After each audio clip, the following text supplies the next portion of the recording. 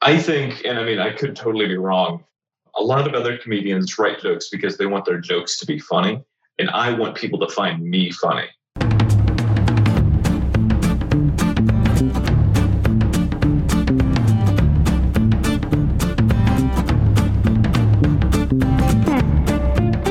Hi, welcome to Running the Light. I'm your host, David Kalsgaard. With me, as always, Jeremy Plum. This week, we are talking to Winslow Dumaine, a very talented stand-up comedian and artist, originally from Omaha, now out of Chicago. Check out his website, winslowdumaine.com, for all the stuff that he's working on, both art and comedy. What we're talking about this week is actually very interesting. We are talking about How Can You Be in Two Places at Once When You're Not Anywhere at All by the Firesign Theater, released in 1969. What's up? If you want to see me, I will be at the Big Canvas Theater on March 14th hosting a show. I will also be at the Big Canvas Theater on March 21st. And if you want to know my thoughts every day, I'm on Twitter and Instagram at PlumJeremy. And if you want to see me live, March 6th, I will be at the Big Canvas Theater. March 7th, I will be at the Backline Theater in Omaha. March 15th, I am going to be headlining the Comedy Loft in Lincoln, Nebraska. And then the 20th and 21st, I will be opening at the Comedy Loft. Then on March 26th, I'll be headlining the Panic Bar. If you want more information about where to get tickets for any of those shows, you can follow me on Twitter and Instagram at David_Kalsgaard. That's Kousgaard. And you can find me on YouTube under the same name, David Kalsgaard. And that's everything. Let's enjoy the show. Shaka bra.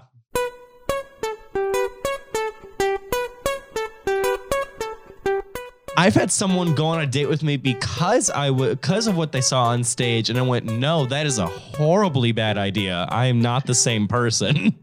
Yeah, I got a couple of them too. She actually, she was really interested in me after seeing me do a show, and then nothing happened because I wasn't into that kind of thing. But then she ended up giving me a whole bunch of model boats. So I don't know what I'm supposed to do with that. It's never a normal ending. What a weird dowry that is. Yeah, I know. Fuck off. I like how maybe Winslow was talking to you and didn't know you were David for like a minute. That's the nice thing about my voice. It's very chameleon-esque. It blends in. There's nothing discerning about it. But you know who isn't chameleon-esque and always stands out in the crowd is our guest, good friend, and Chicago comedian and artist, Winslow Dumaine. Thank you for doing the show, Winslow. What's going on, boys? Just enjoying the nice, beautiful weather here in Nebraska, and just happy to be here, kind of, which is weird. Kind of. I still like how you qualify your happiness, even though it's a beautiful I day. have the underlying depression, so like I can't just make it 100%. I'm interested. I'm glad that I got you guys to listen to Firesign, because I've been trying to get every comedian I know to listen to this stuff, because it's some of the smartest written comedy I've ever seen. If you actually read what they're saying, there's like so many fucking layers to it. I have a book of the scripts that I was listening to. I was listening to them and reading the script along to catch all the little like subtextual stuff. That I would love to read this. Yes, that would have been very helpful for me listening to it, because I listened to it probably 3 times and I was still catching stuff each time. Every time. I was going through it. But the album we are talking about today is How Can You Be in Two Places at Once When You're Not Anywhere at All by the Firesign Theater, released in 1969. Well, here goes.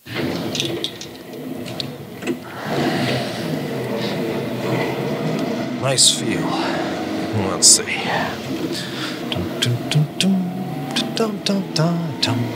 Oh, how can you be in two places at once when you're not anywhere at all? I think I'll give this old baby a spin on the freeway. Wrong way. It's just so good. This is what I listened to growing up. Really? A lot of stuff is making sense now. Yeah, this is explaining a lot about Winslow. Because I want there to be in art and in comedy and everything. I like it when you can keep coming back to it and you keep seeing new things and new references and new layers to how it all fits together, you know? Like there were things during the Nick Danger. I should explain that this is a sketch comedy show, a sketch comedy radio type of play. It's a radio drama film noir stand-up. It's a film noir Right. comedy radio drama, Yes. sort of. Which is a lot of words that I didn't know existed until you Right. asked us to listen Is this to your first radio play? No, I've listened to radio plays in the past, but I'd never listened to like a comedic radio play. Like there had always been dramas. That's fair. Okay. And on a personal note, listening to this was something I had to listen to multiple times. David and I have talked about this. I like being like affronted and challenged with what I listen to and having a hard time understanding what's going on. I love that. This was a wall of noise for a while, and then I had to go back, and I liked that. Like I liked being exhausted at the end of this, because that's what it felt like, exhausting in a good way. Yeah. There's just like what I think about art and comedy. I think like you write the base material and then you sit down and you twist every possible thing to make it as jagged and as weird and as interesting as possible. When I'm writing, I don't like to use the same words in the same sentence. I want every word to be different throughout the paragraph, right? They have a way of making so that every single line has something little twist to it, even if it's just a setting up for the punchline. Like and there's like little subtextual stuff. Like they have that thing where they go back to in Germany, where they just have like a quick cut over to Germany, and you can hear the crowd chanting. Instead of saying Sieg Heil, they say Sieg Freud. Okay, I listened to that 3 times and I did not catch that one. Same. Yeah. Yeah, there's just, and also they have the thing where the guy is singing. If for the listeners right now, none of this is going to make any sense unless you've listened to the first track. Yes. Because right now I'm just looking at the script for the first track, but they have a play on the Yankee Doodle song where he says Yankee Doodle came to terms writing Martin Buber, stuck a Fuhrer in his back and called it Schicklgruber. Schicklgruber is the last name of Hitler's dad. Really? Yeah. Yeah. I did not get that pun. And it's not pun, but yes. It gets called back to later in the episode as well. Yeah, it does during Babes in Khakis. Yes. Yeah. That was fun for me. I watching old war movies a lot. I think I told David this. It feels like a Mad Magazine set in a gulag. Yes. Because this kind of came out at the same time of Mad Magazine, that they both really influenced each other. It did feel like, a kind of a Kurtzman kind of like just everything's thrown at once kind of type of thing. And I was thinking about growing up. I grew up in the I don't know. You're older than me, right? Yeah, by a little bit. Yeah. Yeah, I'm 91. Yeah. Okay, cool. And I'm a spry 85. So oh, fuck. I thought you meant 91 as in he was making a joke about being born. Fuck off, man. Wait, when were you born? How did you forget the conversation you were having mid-conversation? I got Rich to laugh. That's all that matters. I thought he was saying he's 91 years old. On purpose. None of my jokes are on purpose. I've learned. I'm born in 94, but growing up in that, I've encountered Nickelodeon style sketch comedy where noise comedy is just a bunch of fucking nonsense. This type of noise nonsense is there's still something. There's a thread you can grab everywhere. It's just you have to find it through the day, right. And that's a very specific trait that I could learn, but it's done masterfully here. They have another one. I think it's either Don't Crush That Dwarf, Hand Me the Pliers. There's another one of the records.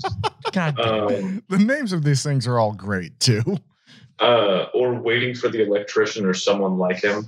And they write from a larger perspective, where they'll write down, this is actually a story of a man told in 4 parts, but they blend it all together.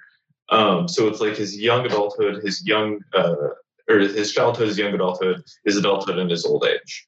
And so they'll tell all of these vignettes of his life, but they will just completely smear it all together. So you have to really know what's going on and understand why the character is suddenly an old man. Kind of like Slaughterhouse-Five is what that reminds me of a little bit. Yeah. Yeah. There's like a lot of blending of the whole storyline. You have to just kind of really open your mind.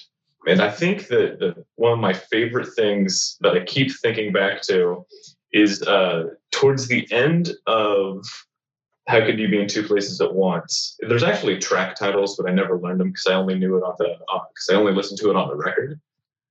Yeah, this is one of the only records I have. I have this and I have a metal album. I only own two records, but all of these things are very on brand for you. Yeah. They click the TV over, and it's the guy going, "Oh, I hate cops. I've always hated cops. You know, I'm gonna get revenge on every rotten cop in this city." And like, "How are you gonna do it? How are you gonna do it?" And he goes, "I'll tell you what I'm gonna do. I'm gonna turn in my badge." And I think that's the funniest fucking thing. I paused and laughed audibly. That was so fucking funny to me. Fucking funny. And one of the voices sounded like Kermit the Frog. Also, was like a dirty cop. Fucking loved it. It was great. How does this, because I listening to this, Gatorade should be thicker, made way more sense to me now. How does this influence your comedy? I think especially when I was first starting in comedy, it was a whole brand new world for me where I wanted to twist every possible thing I could. And so if you listen to a lot of my early stuff or my early comedy writing, a lot of it is lots of twists on words. Basically, I just wanted to have jokes, but I also wanted to go on stage and say the strangest things possible that may or may not be non sequiturs. And now I guess I think in a different way where I think more of like, this will be rewarding for people if they actually stop what they're doing and think about it. Yeah. Like sliding a pun in when people don't, without going like, and that's the joke. Like, here's the punchline. Just kind of putting a little bit of an extra twist in there. My favorite early era Winslow joke that stuck with me for years is, do you ever drink water in the middle of the night so you have a reason to wake up in the morning? Yeah. I remember that. That was because it's funny because when I first started doing comedy, I was in one relationship that wasn't really working out. And shortly after that, I was in a different relationship that also didn't quite work out. And so my first stuff was just kind of like fucking around, saying funny things, being like a jackass on stage. And then once I had my heart broken, I just started writing these really dark, like de profundis kind of like suicide jokes. And that's when I really started like, oh, this can be a funny way to explore feelings with jokes. You know, because that's what, at the end of the day, I want to give somebody an overwhelming sensation, a strong feeling of any kind. I want them to feel something intensely after going through my art or seeing me perform. I don't want it to just be funny. You know what I mean? Right. You want to be funny with a purpose. Right. And so that's kind of where the Firesign Theater stuff comes in, because there is such a strong narrative across where you are telling a lot of random jokes. But you do have a strong, if surreal, a strong but surrealistic narrative that unites all of these things together. Like especially like with the main character, Babe, he buys a car. That's the first thing that happens in the script, and so he has all the things introduced to him. Then he starts driving, and then they introduce the idea of the road signs are the cars reading the road signs back to him, or the road signs are reading themselves to him. Yeah, it's a Zeno paradox. Yeah. Yeah. And so you'll hear like the first road, wrong way, entering freeway, emergency parking only. And then you'll hear, and this is something that me and my dad will quote back to each other always, is Antelope Freeway, 1 mile. And then a little bit later, Antelope Freeway, half a mile. Then a little bit later, Antelope Freeway, one quarter mile. And then they go all the way to, what is it? Antelope Freeway, 1/516th of a mile. Infinitely small, like subdivisions of time. The one thing that I noticed throughout this whole thing is that I guess I also kind of see in your comedy writing is every time that they would essentially transition scenes, like he's playing around with the features of the car and he's like, climate control. Well, let's see what options I have here. And then he actually settles on a climate, and then he is taken to the actual climate. And then that becomes the new reality. They keep taking steps further and further away from a realistic situation, getting very absurd with it, but always establishing like, this is a new thing now. Right. This is not whatever was happening before, sure, remember it, but that's not happening anymore now. That is gone. Yeah. We are now in a tropical climate, and now we're going to a pharaoh's tomb, which is a motel, apparently. It keeps getting further and further away, but establishing itself in a basis of reality so that it doesn't just completely go off the rails. Right. And it's interesting because it's so much more funny because it's giving you such a small amount of information. Yes. If this was a full visual thing and they had to express all of these different things, there's so many jokes that would be lost. Like there's a point where the pyramid is opening up and one person goes, "Which one?" And the other guy goes, the one with the ever widening hole. Yeah, that's so fucking funny. It is a great show. It's exactly what it means to open up, and it's just here it is, the one with the ever widening hole in it. And some of those jokes, by the way, you read to me, I couldn't get in a audio medium. Like you told me that one of the in the Nick Danger sketch, one of the sign he's reading off is Nick Danger backwards. Yes, I'm actually thinking of getting that tattooed. Nick Danger, he's a private eye, and he's taking these different contracts, and they're all like very film noir. Yes. And so it's him sitting at his desk, and he's, for whatever reason, listening to the rain drop on his desktop, which means that there's no roof. Or he's just outside. And he's looking at the glass on his door, and it says Rignad Kissin, which is Nick Danger backwards, which I think is the funniest fucking thing. There's something with that absurdity. Like I think we've all done improv at least once, right? Yeah. And so bad improv, and we've all done bad improv, does this thing that a coach has told me called putting rocket parts on cars, where it is just eccentric for the sake of eccentric, and there's no basis for it. There's no curve that leads up to it. It just is. It goes through its final structure, and it's wacky for the sake of wacky. None of this I would call wacky for the sake of wacky.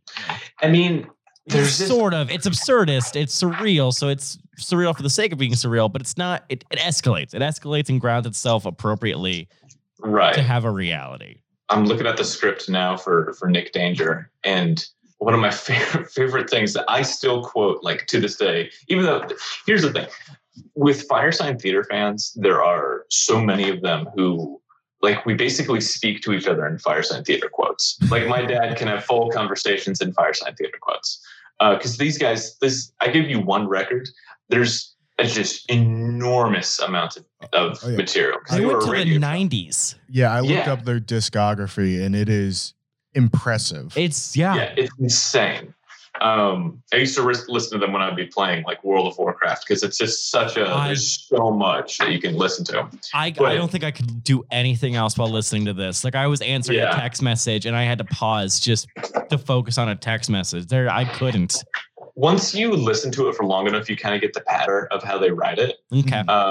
But there's still a lot of hidden stuff. I think one of my favorite ones was Nick Danger stops to find a place to go to the bathroom, and where am I? You can't get there from here, but I'm looking for the old same place. Oh, you mean the old same place? It's right out back. He gives him the key, and then it just immediately cuts to 4 hours later. And it's like Nick Danger took a 4-hour shit in the middle of the store. And the scene where they go into the portrait gallery, it's the safest room in the mansion, and he goes, "Nobody can hear us here." What? I said, "Nobody can hear us here." What? Yeah. Nobody can hear. What? And it just, what? And it's there's so many. It's like they're sitting down making jokes about the fact that they're writing something. Yeah. You know what I mean? They were like, that's one thing that I really enjoyed with this when I was listening to it, is that they would make, I mean, there was a lot of jokes that reminded me a lot of like Monty Python-esque jokes. Yeah. Like very true. Yeah. Or Brooksian. Nobody can hear us in here. What? But the other thing, they would make jokes about things that normally would get ignored. Mm-hmm. Small little things, like in the Nick Danger sketch when he sees his name backwards on a door. You don't need to mention that, but then they decide to make a joke about it. Like when they are painting a scene in a world, they are going into such depth and detail. They're looking at every single facet of what they can make a joke about in this specific situation. I guess having seen you do stand up a lot in our time knowing each other, I very much see that in a lot of things that you write and do. You'll take 2 seconds to go on a side joke that is not related to the main story or narrative that you were telling in this joke you're already telling, but it's fun, it's goofy, and normally it would just be overlooked, but you didn't. You saw the thing that you can make a joke about, so you made a joke about it. Is that how you jagged a joke? No, make a joke jagged. Yeah, is that how you make a joke jagged? Yes. Okay, there's a lot of different ways to approach comedy, and I know that this is not necessarily considered like the smartest way necessarily. There's no smart way to do comedy. Right. But I mean, it does break a rule. If somebody says do 8 minutes, I'll plan for 9.5. And then because I want to have as much shit going on in my set as possible, because I want it to be syntactically dense. I want it to have a lot of motion, a lot of ideas. And I want to just kind of because it's a competition, when every show is its own competition, to go out there and perform as best as you possibly fucking can, because after every show, I want to be the guy that people are talking about.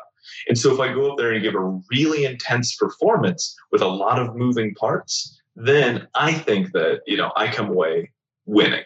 And so when it comes to like really defining a joke and like exploring things, I just try to move fast, because if this was made for television, there would be a laughter break every 6 seconds and you'd get nothing done, right? Yes. But it's very much in the same vein as The Naked Gun or yes, that's exactly what this reminds me of. Yes. Or Airplane or any of those movies. Yes. There's just like a laugh a minute, moving really fast, no time to pause, and if you blink, you'll miss it kind of thing. Even the titles were jokes. Xeno Evil, I liked it a lot. Not only as a philosophy major who knew about Xeno's paradox, but Xeno Evil is a fucking pun.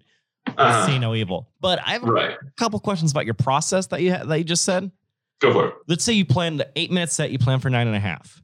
Do you try to fit all 9.5 in an 8 minute, or do you know I can cut? I generally will feel it out for time. I time my closing bits to be about 60 seconds. And I can put those hopefully wherever I can. And then I just have a lot of things I can just pepper in throughout. And the idea of making jokes jagged is every aspect of it should be colored. Like I don't remember what it's from, but it's like, don't say that you were very tired. Say that you were exhausted. Don't just say. Society. Right, exactly. Like you really need to lean into everything, because people can consume a lot more information by hearing it than they can express by speaking it, unless you really refine your language and make it so. It's like you speak the way that Twitter has taught you, which is you need every word to be as punchy as possible. And, I just want it to be a wall of emotion, a wall of information, even if it's not all received. Well, that's one thing that I noticed, again, watching you do comedy for so long. There are times when I would be seeing you do jokes. The joke itself wouldn't change, but I would come away with a different thing each time I watched the joke, just because you are sending that wall of information and wall of emotion out there, that you're picking up different subtleties each time you watch it. It makes you a very interesting comedian to watch, more so than others where, I mean, that's a good joke. They wrote a good joke, but I got it the first time they told me it. Yeah. Because I think, and I mean, I could totally be wrong, a lot of other comedians write jokes because they want their jokes to be funny, and I want people to find me funny. Let's talk a little bit more about what that means. Yeah, that's a really good point. What does that mean? People have asked me, because I do a lot of art, right? Like I am an illustrator and I'm a comedian, and so people ask me what I would pick, and I never pick. I just say I want both. I'm gonna have both. I just want to create something that all comes back to me. So I don't have a page for my comedy. I don't have a page for my art, I have a page for Winslow Domain artists, right? And it sounds arrogant, sounds egotistical, blah, blah, blah. But it's like, there are some people, like, is it egotistical for any person who wants to be a great artist to pursue all of those things to be a great artist? It's egotistical for any of us to get on stage and take the attention of an entire room to tell us what we think is funny. It's just the difference is that I believe in myself. Yeah, I mean, like, you know what I mean? if you go ask a local comedian, are you an artist? I think a lot of them will try and jokingly scoff at the idea. Fuck, I do sometimes because I don't like calling myself an artist. But what we are doing is an art form. And the argument for me, comedy being an art form, it depends on how you're doing it. I would argue that my comedy is not necessarily an art form. It is entertainment, but not an art form. Like you, Winslow, and like Sean White when he was doing his album Dead and Gone. Like that is artwork. Like that is impressive to watch. You can walk into something, enjoy it, and then leave and take away a different experience that somebody else next to you took. And I don't think that you can do that with most regular stand-up performances because that's not what most stand-up comedians aim to do. I disagree. I disagree. I think the only time art isn't art, it's like when I think of something not being art, I think of like hotel paintings that are only made to be commercially viable and not made to express anything. They're just made to physically take up space.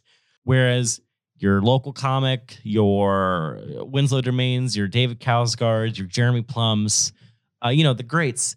And you're not getting a laugh from me on that one. I'm not. I was just waiting to be scolded because I was bad.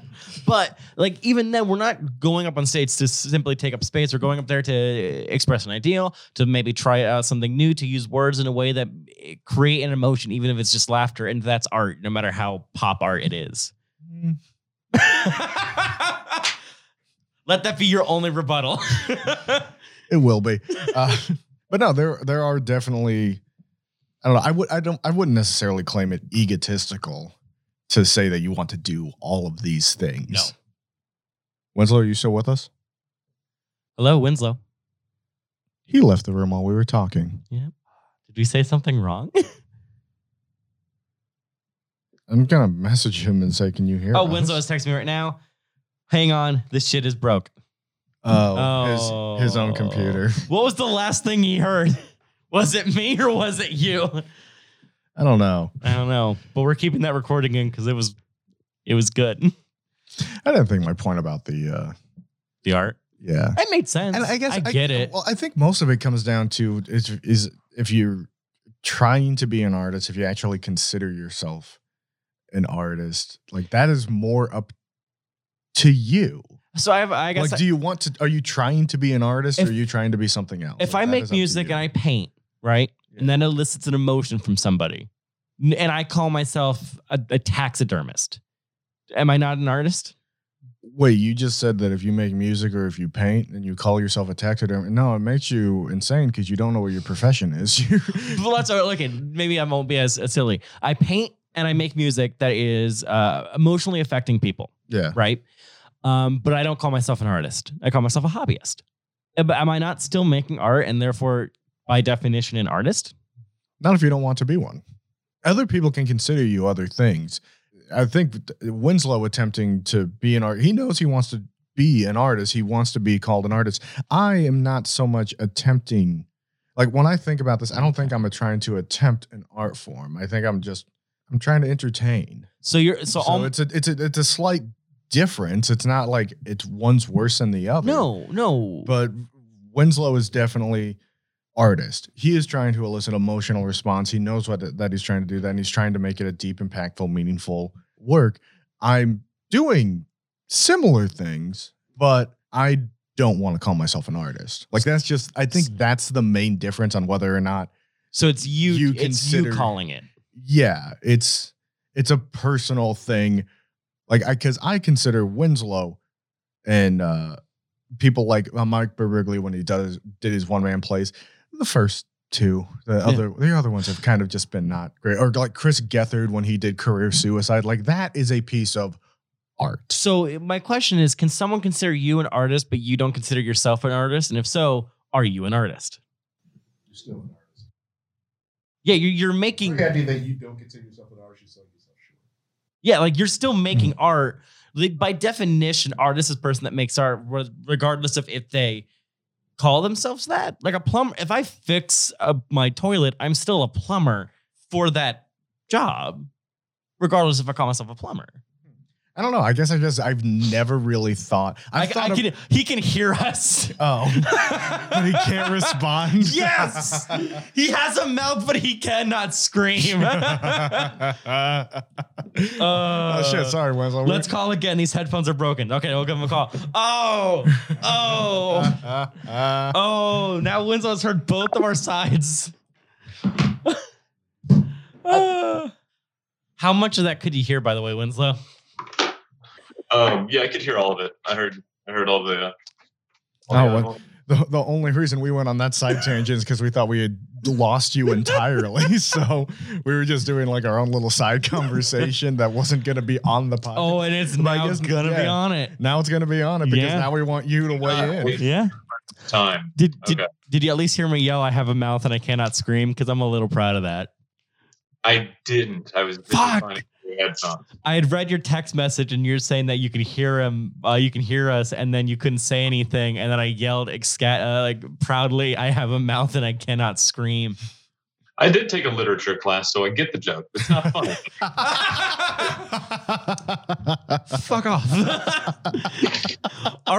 Our one listener in Japan, I think will like that a lot. I don't know why I picked that one, but like I feel like Omaha, it'll see through my bullshit.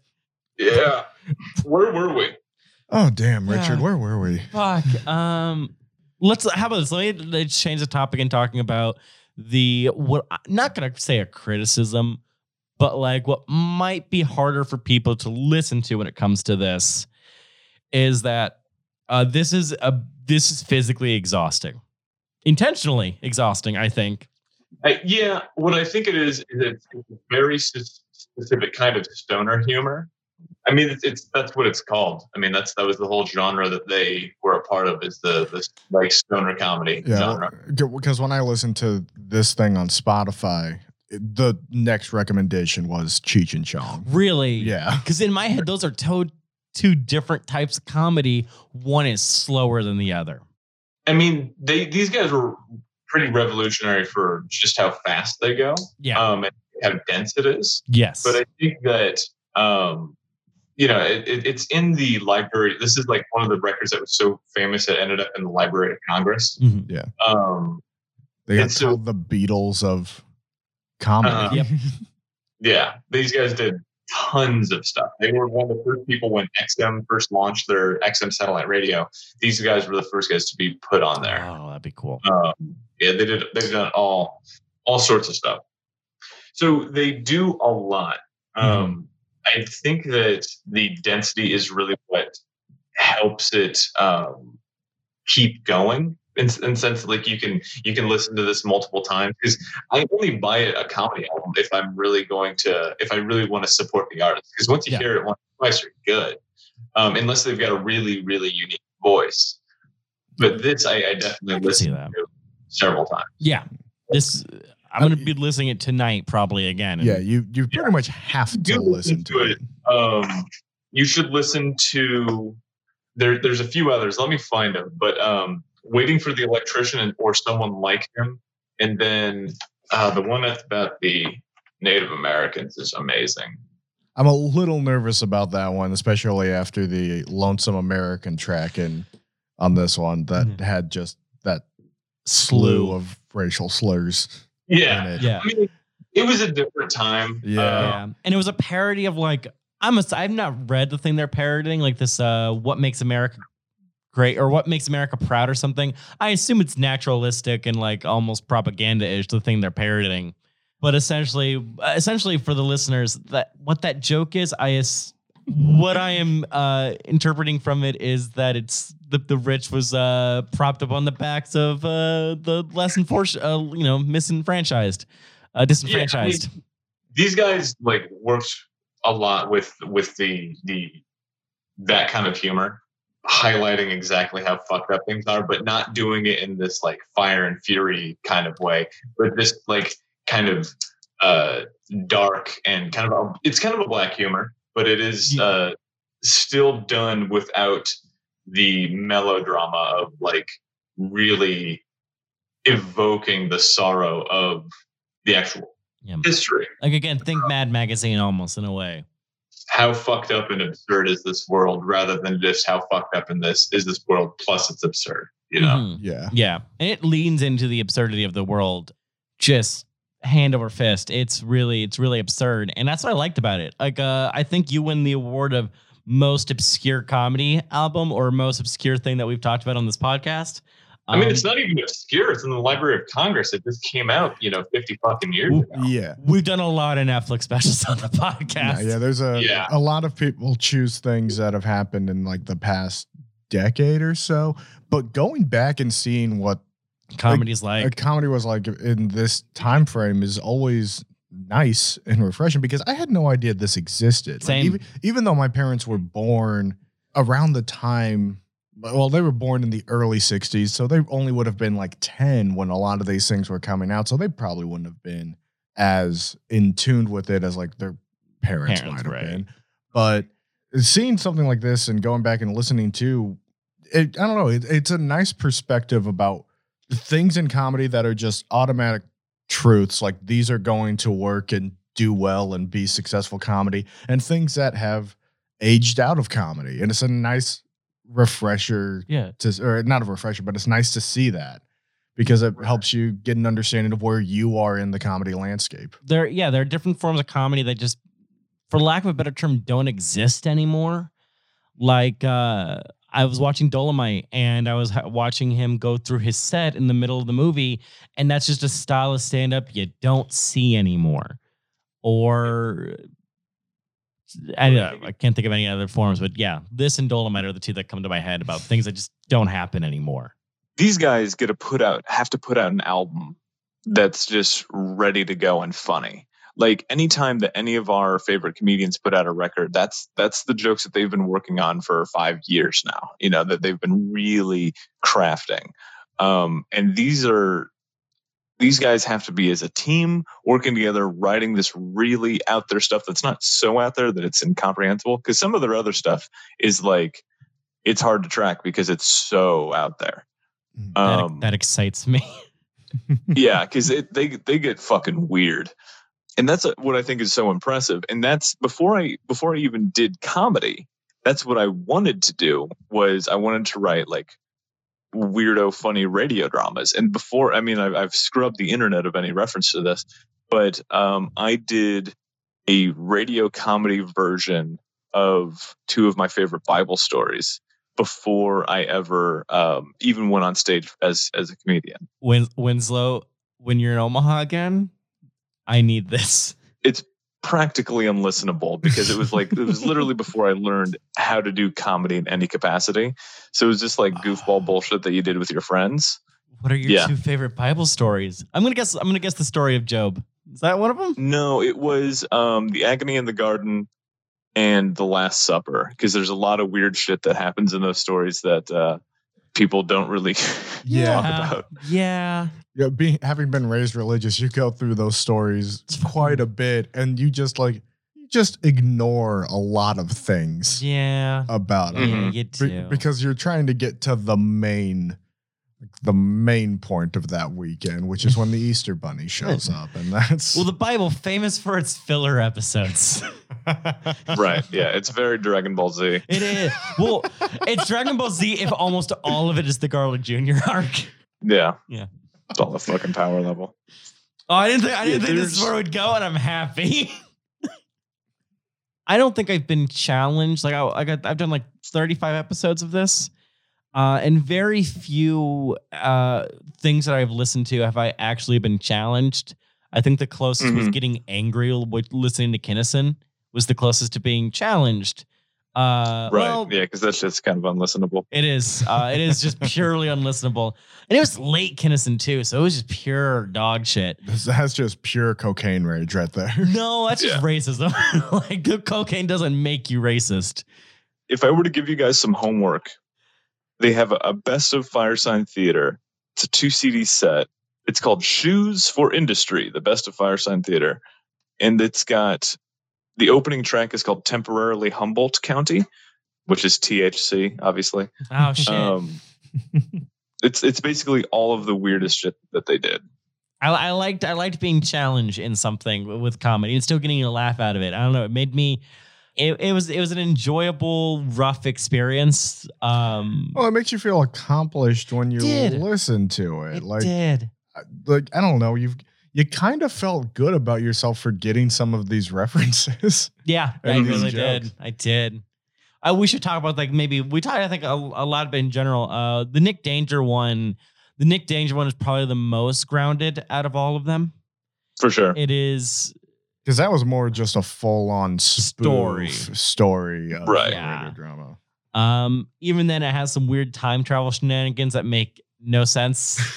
The time travel shenanigans are really well handled, though. Yes, it does. It handles it in the world as a in like a science fiction way. It's weird. One of the things that they do is when one of the characters asks, like, I can't remember if it's how are we going to time travel? How are we going to go back? And they just say, oh, it's simply, I just fade my voice out like this and I cue the organist. And then the organist plays, and it plays like the radio drama. And that's when you go back in time. So it's like a very meta joke. It's a very meta joke. Right. But I think it's like, well, I just saw Airplane a few months ago. Actually, for the first time. And what I liked about it was, one, it's jokes a minute, but it does things where here's where we're going to talk about exposition for like a minute or two. And it's not necessarily funny, but it lets you be with the characters for a moment. And it's those reprievals that allows you to have the next joke be funnier. And that's something in improv for story writers calls, if you do joke after joke after joke after joke, you suffer something that might be called laughter hell, where people aren't laughing anymore. You're getting diminishing returns. For our nerds out there, it's like an infinite combo in Marvel vs. Capcom 2. But what it is you sometimes need those quieter moments in order to really reset the clock. And this album, with I think Nick Danger being a more interesting character than Mr. and Mrs. Smith, you get those moments of just being able to breathe and reprieve, and that way you can find the absurdity fun again. Right. Yeah. Yeah. It needs like highs and lows. Yeah. Peaks and for drops. it to work. God damn. They have a record. I'm just looking because I downloaded this file with everything that they've ever done, and they have one. The Firesign Theater's Pink Hotel Burns Down is also very good, but they have one called the Ronald Reagan Assassination Show. I'm fucking on board. Let's go. Yeah. Okay, so here's the other question I wanted to, because if I'm going to get into these guys, where can I find that book of the actual written out? It's called the Firesign Theater's Big Book of Plays. I have a copy. If you can't find one, I can just mail you mine. You can just send it back. But it's got like 4 or 5 of the plays. But you can also just Google it, because that's what I did. Because it doesn't have Nick Danger. It has, but if you can just Google that shit and it'll show up. Okay, cool. Because I like the idea of having to go back and finding something new every time you go back to something. I enjoy that anytime that I'm watching, whether it's like a comedy special, a movie, TV show, whatever. But I also had a hard time drowning out the cacophony of noise. Yeah. In a couple of these ones, just because my ears aren't trained for this form of media the way that people have been in the past. Because this is something you might need like a toe dipping in seminar, or just like take it slow. Yeah, it's really hard to. I would recommend people start with Temporarily Humboldt County and then the Further Adventures of Nick Danger, because those ones where it is a full contiguous narrative. Yeah. There's another one, I can't remember what album it's off of, where it's the one with the 4 stages of the man's life, and in part of it they steal his old high school, and somebody gets framed for it, and it's at a rival high school called Communist Martyrs High School. Oh, fuck yeah. There's some there's a reference to a baby being named Malcolm X John Lennon. Oh, fuck yeah. By the way, one of my favorite jokes, I think, and not to say that the rest of the album isn't good, it is, but the album cover for this one is all hail Marx and Lenin, and it's a picture of Karl Marx and John Lennon. Yeah. It's Groucho Marx. Groucho Marx, sorry, Lennon. Not Karl Marx. Yeah. Karl Marx is the real one. Yeah, Karl Marx is the real one. This is the real one, as opposed to Groucho Marx, who isn't. Well, that's fair. Yeah. But if they're both real. They're both. Way. They take matter. Anyways, Winslow, if you could take anything to learn from listening to this album that you could use in your comedy, which you state that you have, what would you learn from it? I think it's to call back to the making jokes jagged. Yeah. Give things a lot of places to catch on. If somebody doesn't like your punchline, they'll at least laugh at how you got there. And also just making things have a strong emotional narrative and making things a very dense. Because I think that density is hard to achieve, but it can be achieved if you have a strong narrative. Because then people are going to be beat for beat right along with you. If you know what's going on in the movie, you can follow, even if there's all these different scenes and cuts and things like that, because you know exactly what's going on and that you know where people are going. Exactly. There's not a lot of screwing around, you know. Yeah. I think a newer comic, when they hear density, what that just means to them is just a lot of noise and saying a lot of things that don't relate to each other. Yeah, but real density. I don't mean density in words. I mean density in thought, self-contained jokes. Yeah. Mm-hmm. You know, yeah, because there's definitely especially in Chicago, there's a lot of comedians that just go up there and shout and they just fill the air. Because what I've noticed now is that there's a lot of comedians that are 1 and 2 years into it that will learn the pattern of comedy, but they won't learn how to write actual jokes. It's just like when a child starts to imitate its parents, but it doesn't know what the words mean. Yeah. You know what I mean? Because I'll see comedians go up there and just have perfect delivery of things that there's no twist in it. There's no joke. It's just like, so women, huh? Wow. And that's the whole thing. That's actually the hardest to watch. I'd rather watch someone's first time bomb and get like a kernel of joke out there than someone that gets the cadence and says nothing. That's more painful. You're essentially watching the baby pick up the phone. Yeah. And just babble into it because they saw mommy do it. Yeah, slap that phone in the baby's hand. No babies in comedy. No babies in comedy. Absolutely not. David, what did you learn? Well, what I learned after listening to Winslow's breakdown of it is irrelevant, because for a while, the main thing that I took away was just how hard this would be to replicate in a modern telling in a modern setting. Now I don't think so anymore. Now I think it's more the giving people something that because that's a philosophy that I've tried to put into my own comedy is you might not like my punchline, but you're going to like something that I said in this joke. You're going to have something that you can take away with it. And it's like, it might not be as emotionally deep or as impactful as some other comedians think, but it's going to give you something to grasp onto. Right. And I think that is the other thing that I took away from this is that some comedy really does not age well. But there are certain, what is the word? I'm trying to think of the word. There are certain things in comedy, certain styles that have always been around, will always be around. Yes.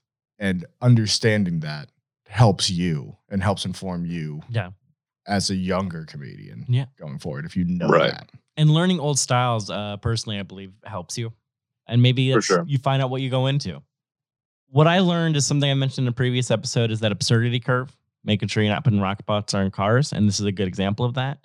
But Winslow, you brought it up, and it's something that I think newer comics, or even like our age comics, sometimes when they're writing the jokes, they're not thinking about every word.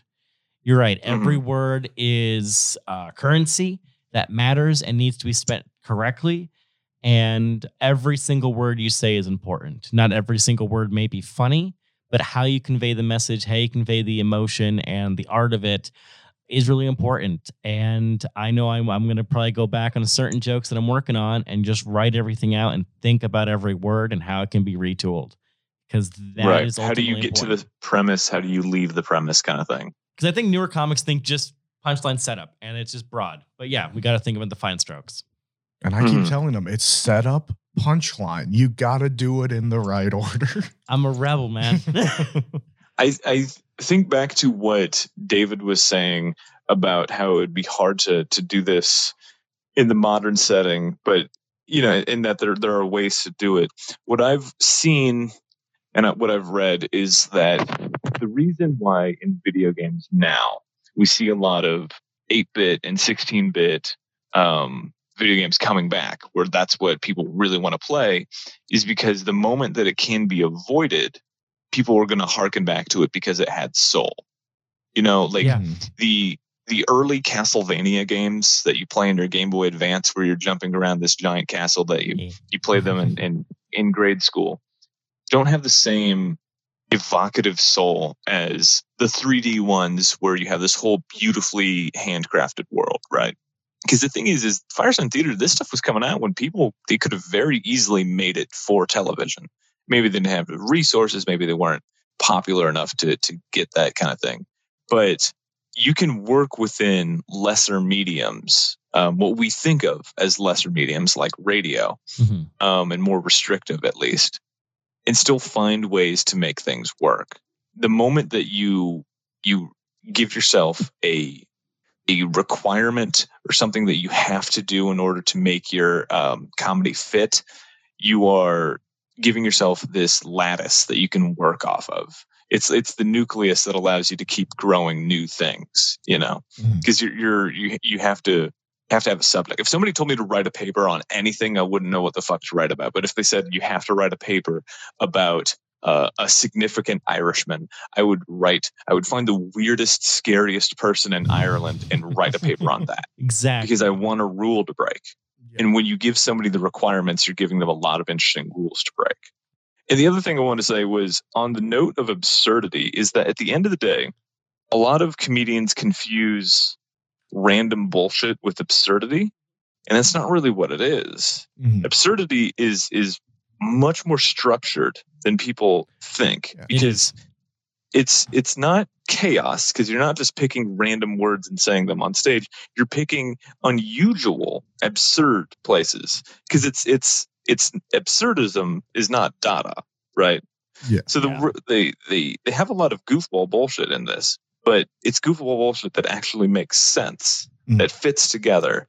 It's just weird. It's still grounded in a reality, and that's what I mean. Unfortunately, absurdity cannot exist without reality, because you need something because if you don't have a reality to warp and pervert, essentially, I'm not sure if that's the correct word for it, but if you don't have that, then you can't have absurdity, because there's no definition for what makes it absurd. Right. The reason why this is so successful is because it's got a lot of rules to break. Like, that's why mockumentaries and parodies are so successful and so evocative, because they are entertaining in the sense that it's the content that we're looking for, because if it's a video, then it's, this is the show that we want to watch, but it's also clever plays on what already exists, and it's jokes and references that stand alone.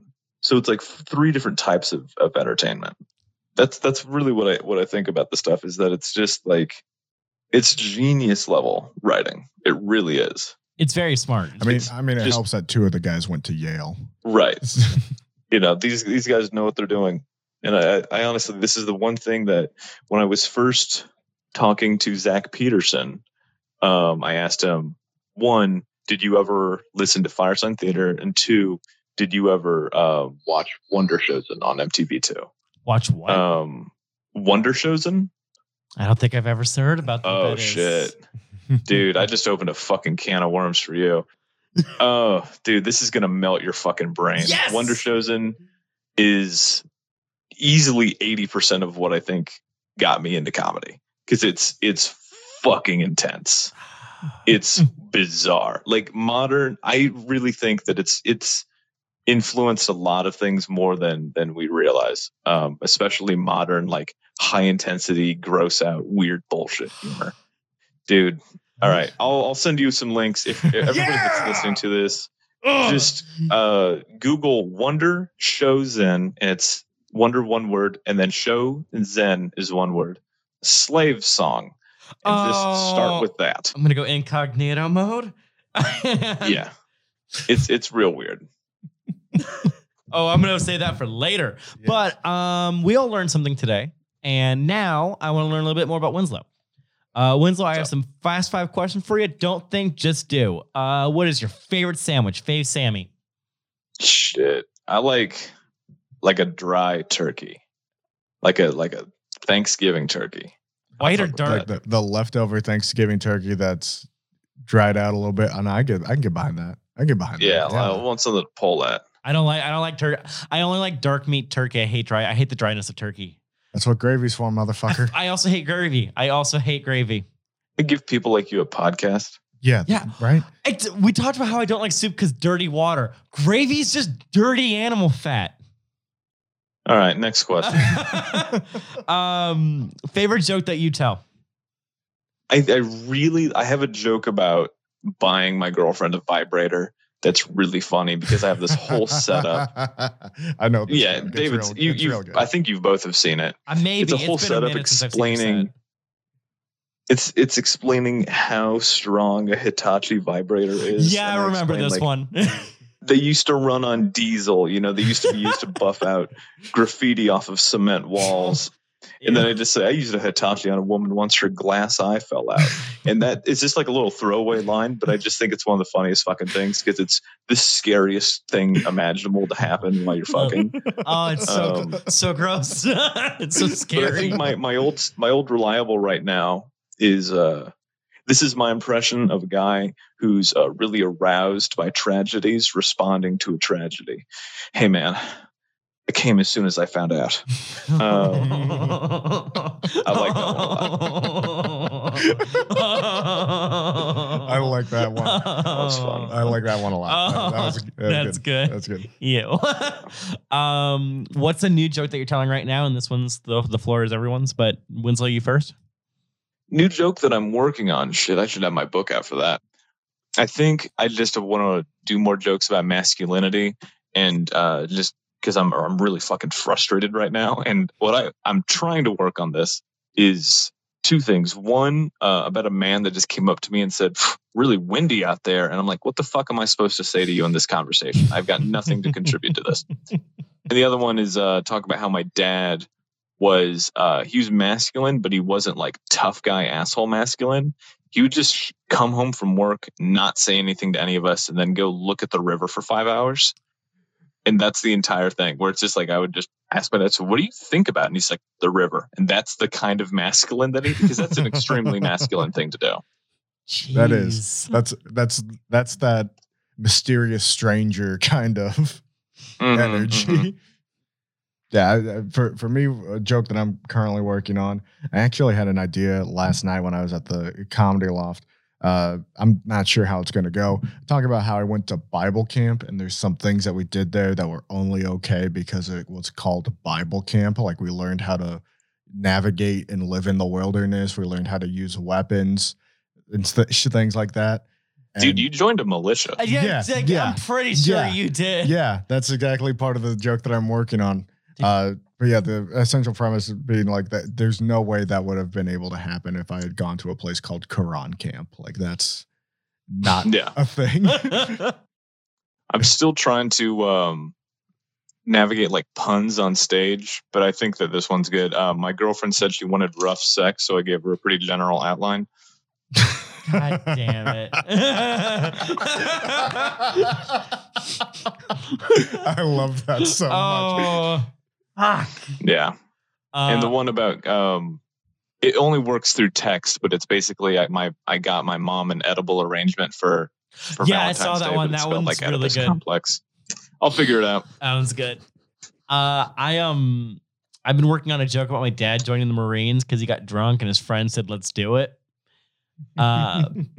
And then the Marines told my dad's friend, hey, you have a glass eye, you can't join. But hey, John, you're in. I think I used a vibrator on your dad's friend. I was gonna say there's probably. This is the most glass eye talk we've ever had on an episode. I know. This podcast. Really breaking it open. That, and I'm retooling that eating local, no tomatoes on my Sammy, please. Yeah, joke. That's a fun one. I'm thinking about just playing up the cutesiness of the last sentence and like almost going Shirley Temple on it. Okay. Yeah. I don't know. We didn't need that in depth. It's gonna make me uncomfortable, but I'm gonna try. Biggest bomb, Winslow. Probably that one. Shit, if we're talking bombs, I made a lot of bombs when I was living in North Omaha. Because I had access to the sewer and I would just go down there and make like homemade bombs and stuff. But you're probably talking convict. I don't know if we should domestic terrorism. I don't know if we should have had that recorded. Kid, I live in Chicago. What are they going to do? Send a horse after me? I don't know. For biggest bomb, I've had a span, like a spate of kind of miserable experiences at open mics recently. So it's kind of like turned me off of mics for a minute. So I'm just so much more focused on my illustration right now. But I think it's biggest, probably all of the early shows that Ian Douglas Terry and OK Party put me on, because they just put me on because I think they put me on because I was just a fucking lunatic and I was really weird. But I was just not ready to be on a bigger show. And so I was just saying the weird bullshit that I did at mics, but in front of like paying audiences, and I didn't know what to do with that. But it's been a while since I had like an actual arranged show and not do well.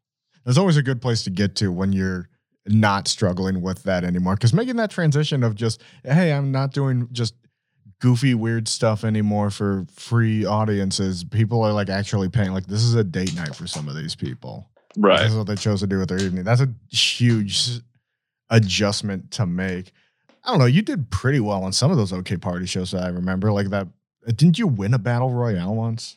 That was my first. I was doing comedy for like 3 months, and they put me on a battle royale, and I won. That was pretty tight. Yeah. So not all of them were just horrible messes. A lot of them, some of them worked out for you. Why do you tell jokes? Because I'm frustrated, I think. And frustration kind of leads to exaggeration. And exaggeration is the first part of a joke. Exaggeration and a surprise. Okay. So I think that because I'm really frustrated with a lot of things, and I have been for a long time, for a while, I was frustrated with my love life, frustrated with my own self. And now I'm frustrated with my success, like not going fast enough and not having enough time. So I think it's really just crying out of how upset I am with the world. But I try to do it in a way that's not just another fucking dipshit white guy yelling about how the world's not fair. Anything to promote, by the way, Winslow? I've got the 3rd edition of my deck of tarot cards that will be coming out later this summer. You can find everything on winslowdomain.com. And I've got Twitter is at winslowdomain, and my Instagram is at calculations. I've been meaning to ask you about that. Why calculations on Instagram? I picked calculations as a screen name when I was on my first web forum back in maybe 2005. I joined Manson USA it was a Marilyn Manson fan forum. Oh, that seems on brand. Yeah. And so I picked calculations because people always said that seemed like I was just like doing math in my head because I wasn't talking to people. I would just be like planning things. And so I picked calculations, and I've used that for forever. And people have offered to buy that screen name from me. Have they really? Really? Tens of thousands of dollars. But I don't trust a random fucking account with 7 followers to actually give me money. Yeah, that's shady as fuck. That's weird. But why calculations? That's so weird. He just explained it. Because they just do a dictionary search for like any whole word. Oh. So like if you have like your name is like Lizard, was one that was kind of famously stolen because your name's Elizabeth and you're the first person to put a screen name of Lizard, then, that's how you secure it. Great. So That makes sense. Yeah. That was the why I was asking. Okay, Not the why calculations. I thought you were asking the why did he pick the name thing. I was like, did you just tune out for 5 minutes? No, not yet. Well, it's been a blast, David. It's been okay. As always, Jeremy. As always. As always. And that's been our episode. So Shaka Bra. Shaka Bra. Thank you, Winslow. Thank you, Winslow. Later, man. Hey, everybody. Thanks for listening. And if you want to follow us on social media, Twitter, Instagram, Facebook, just search Running the Light for more information about our show. Thanks.